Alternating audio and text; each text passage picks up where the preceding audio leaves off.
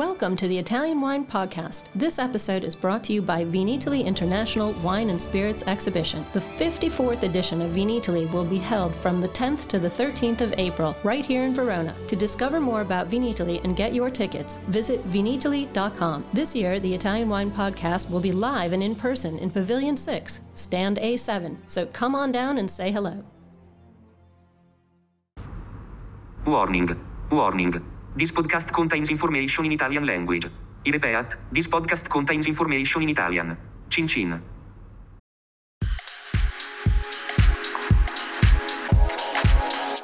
Welcome to this special Everybody Needs a Bit of Scienza edition of the Italian Wine Podcast. Here's the premise. Vinitaly International Academy community members send us their questions for VIA Chief Scientist Professor Attilio Scienza. We record his answers, and Stevie Kim tries to keep him in line.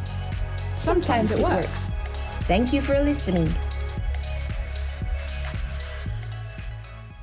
Welcome, everybody. This is another episode of Everybody Needs a Bit of Scienza. You know what that means. That means we are here with Professore Attilio Scienza, a.k.a. our chief scientist for Vinitaly International Academy, but where we would like to share his knowledge. And he's so generous with whatever he has, and he's so candid. We want to take questions from our community. Today we have a question from someone presumably named Louise Harvey. Clearly, I don't know who this person is. It's an anonymous name. And the question is, I am wondering about all the buzz surrounding old vines. Vigne vecchie. What is the benefit of having old vines rather than young vines? How old are old vines? Is there any definition of their age? Una domanda molto gettonata, questa domanda, molto di moda anche. È una domanda molto divisiva anche.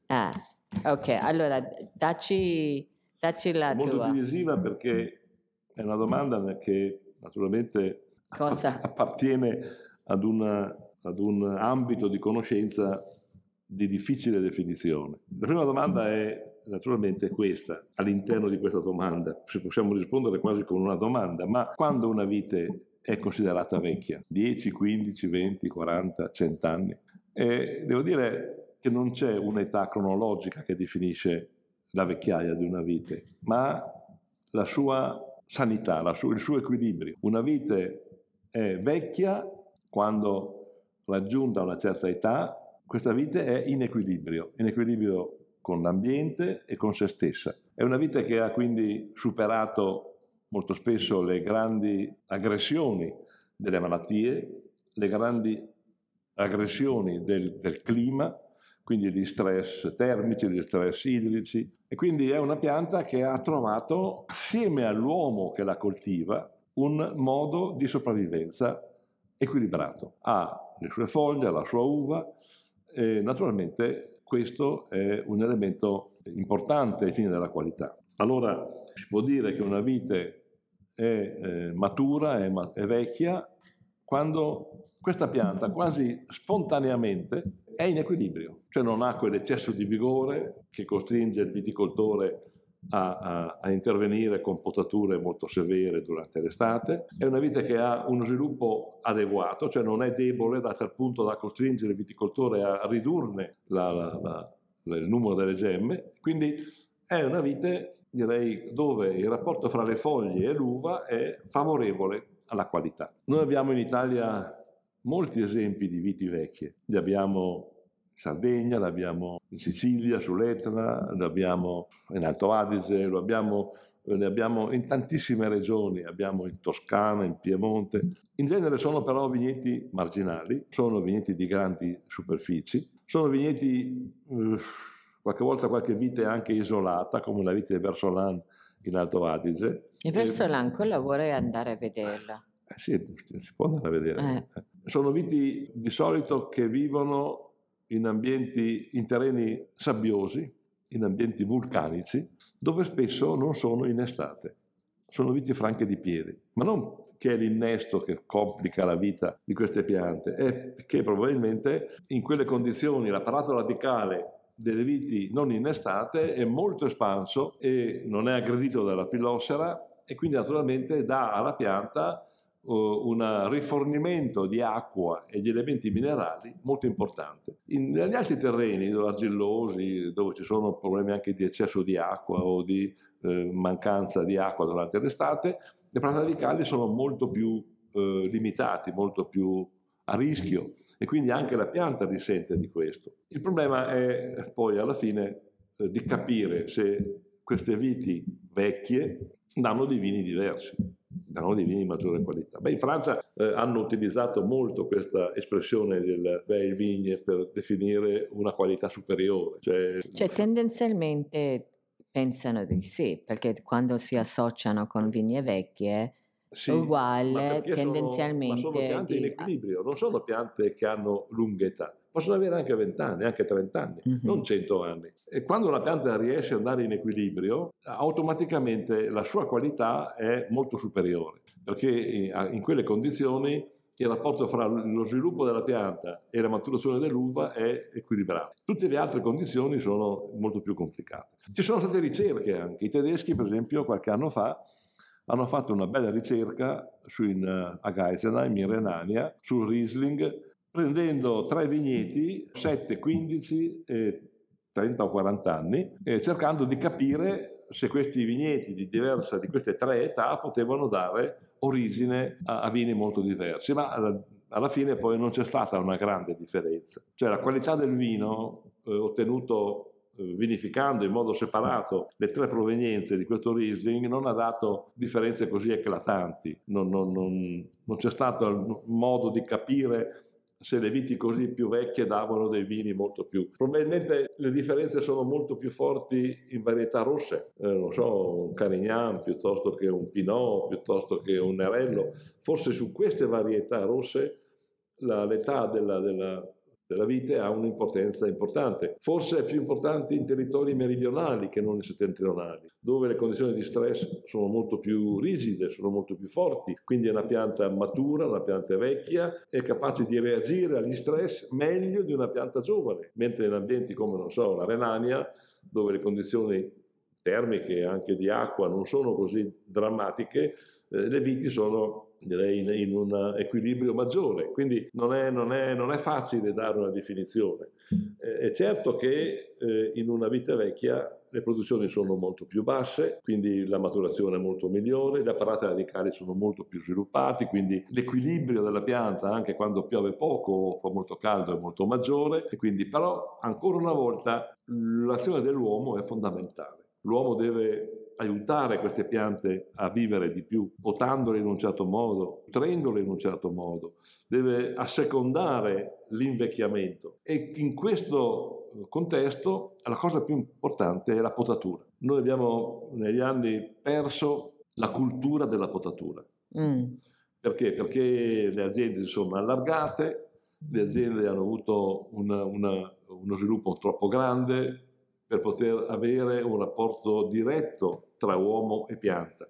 Una volta chi andava a potare, aveva un piccolo vigneto, conosceva una pianta personalmente, le sue piante le potava in modo diverso, perché sapeva che quella è una pianta che è vigorosa e bisogna potare in un certo modo, quella vicina è più debole. Quindi il fatto di avere aziende molto grandi e non avere più personale così educato ha fatto sì che la potatura sia diventato un elemento di grande disturbo, perché i nostri amici che vengono dall'estero, che non sono mai stati viticoltori, ma da paesi dove non c'è la vite, vengono gli mettono la forbice in mano e gli dicono di potare in un certo modo, ma quelli non sanno potare. Allora la potatura diventa veramente il fattore per poter fare invecchiare bene una vite. 2 sono gli elementi di crisi. Il primo è che il taglio della potatura, specialmente se un taglio molto grande, è la porta d'ingresso di alcuni funghi che danno origine all'esca. L'esca è questo fungo che entra nel legno e un po' alla volta fa disseccare la pianta.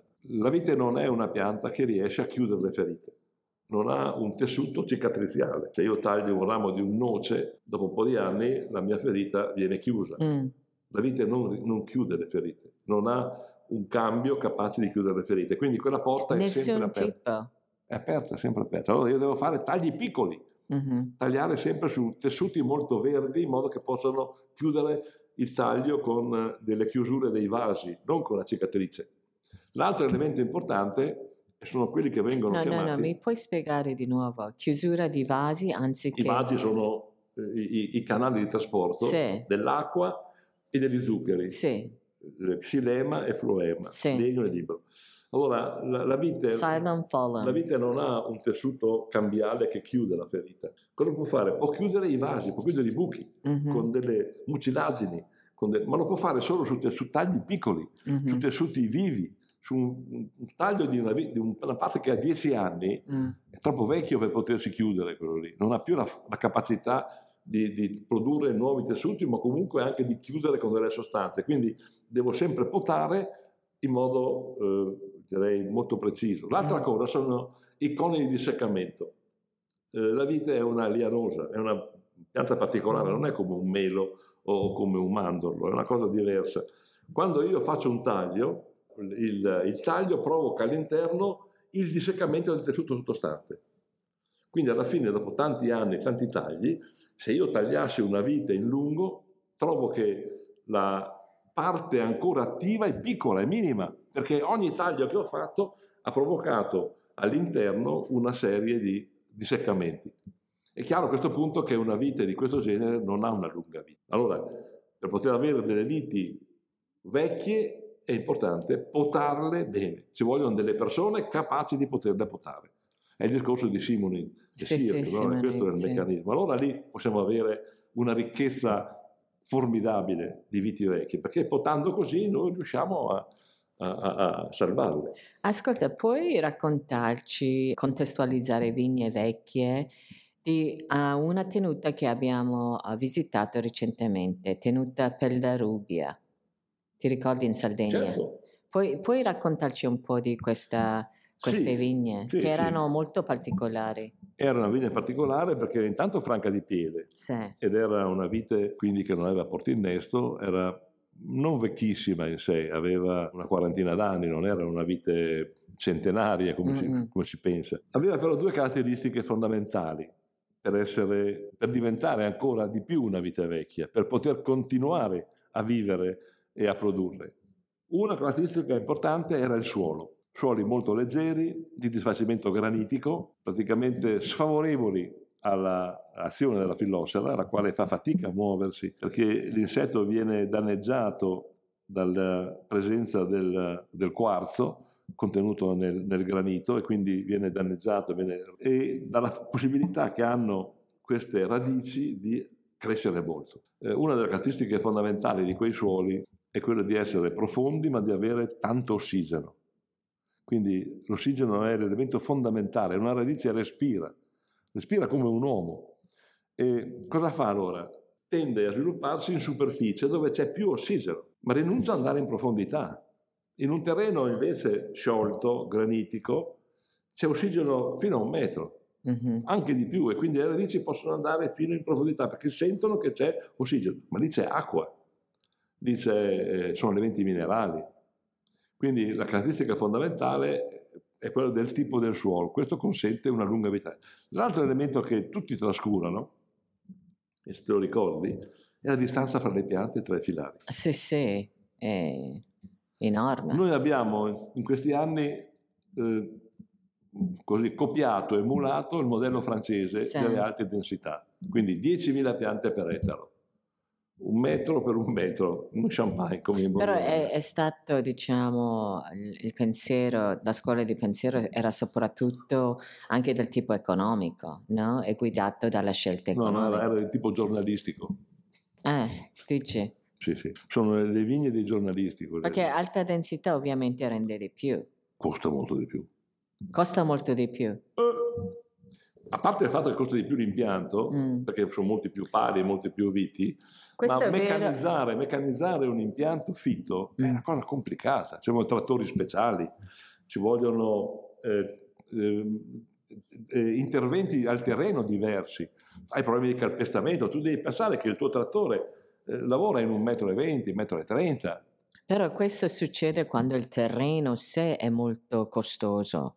No, questo succede quando chi ha fatto queste scelte ha copiato il modello francese senza pensare che in Italia questo non poteva funzionare dappertutto. Poteva funzionare magari al sud, dove c'erano delle condizioni di vigore o di crescita che potevano favorire gli impianti molto fitti, oppure, non so, in alcune zone del Piemonte, ma non si può in Franciacorta piantare 10.000 piante per ettaro in una morena, terreno sciolto, con acqua, vigoroso. È uno scempio, perché devi potare fortissimo, devi tagliare continuamente, devi intervenire 6-7 volte con delle cimature, perché la pianta esplode. Tu hai equilibrio dopo 20 anni, dopo 25 anni. Nei primi 10-15 anni è ingestibile un vigneto, ha dei costi di gestione enormi. Però, Attilio, cioè io mi chiedo, ok, una tenuta come per la Rubbia, che ha come distanziamento di ogni filiare è molto molto generoso, no? E poi la resa delle vigne sono poche, Sì, come può essere economicamente? Sono poche viti. Quindi come può essere economicamente? E poi la bottiglia, che oltretutto io mi ricordo io ho ordinato anche questo vino. Sì, l'ho ordinato anche Stevie Kim, se l'ha comprato non so quante ne ha comprate. Sì, no, perché? Come si dice? Gin. No, sì, perché è oggettivamente 15 euro a bottiglia, è una qualità eccezionale. Sì, lo so. Allora, come può, diciamo, 15 euro al consumatore, ma come può... Non lo conosce il consumatore. Sì, ma come può sopravvivere questo? Il modello del Canonau non è quello lì. No, assolutamente, sembra più Pinot che Canonau. Cioè, chi conosce il Canonau conosce un vino scuro, colorato, tannico, molto aggressivo quasi, capisci? Non conosce l'eleganza del Canonau. Quello gli assomiglia di più a certi Grenache del sud della Francia.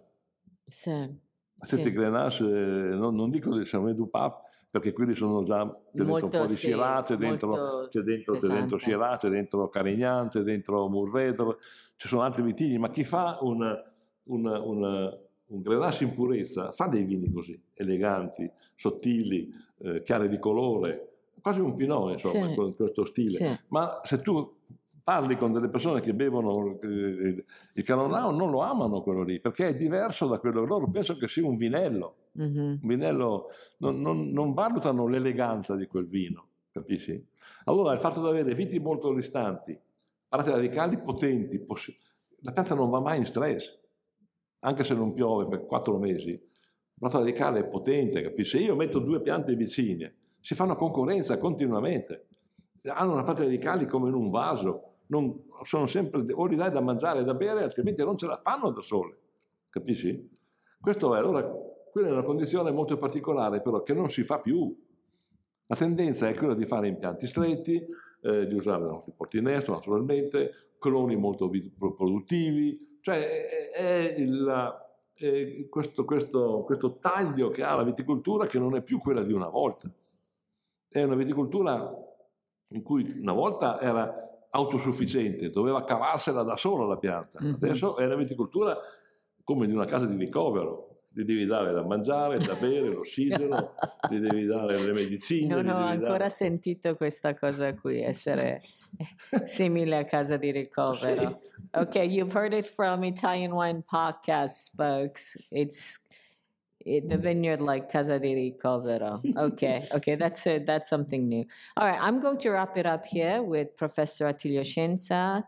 As always, a great narrator of story. He has so many stories to tell.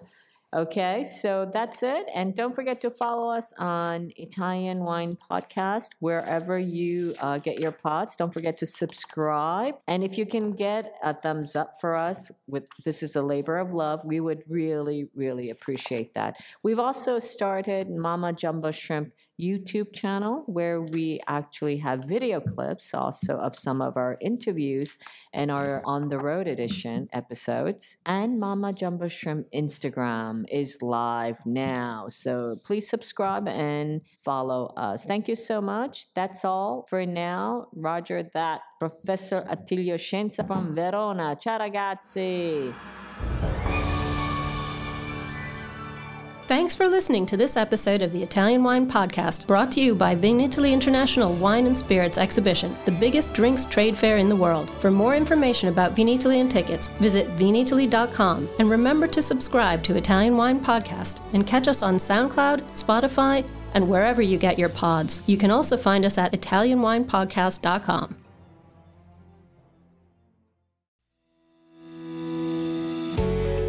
Hi guys, I'm Joy Livingston and I am the producer of the Italian Wine Podcast. Thank you for listening. We are the only wine podcast that has been doing a daily show since the pandemic began. This is a labor of love and we are committed to bringing you free content every day. Of course, this takes time and effort, not to mention the cost of equipment, production, and editing. We would be grateful for your donations, suggestions, requests, and ideas. For more information on how to get in touch, go to italianwinepodcast.com.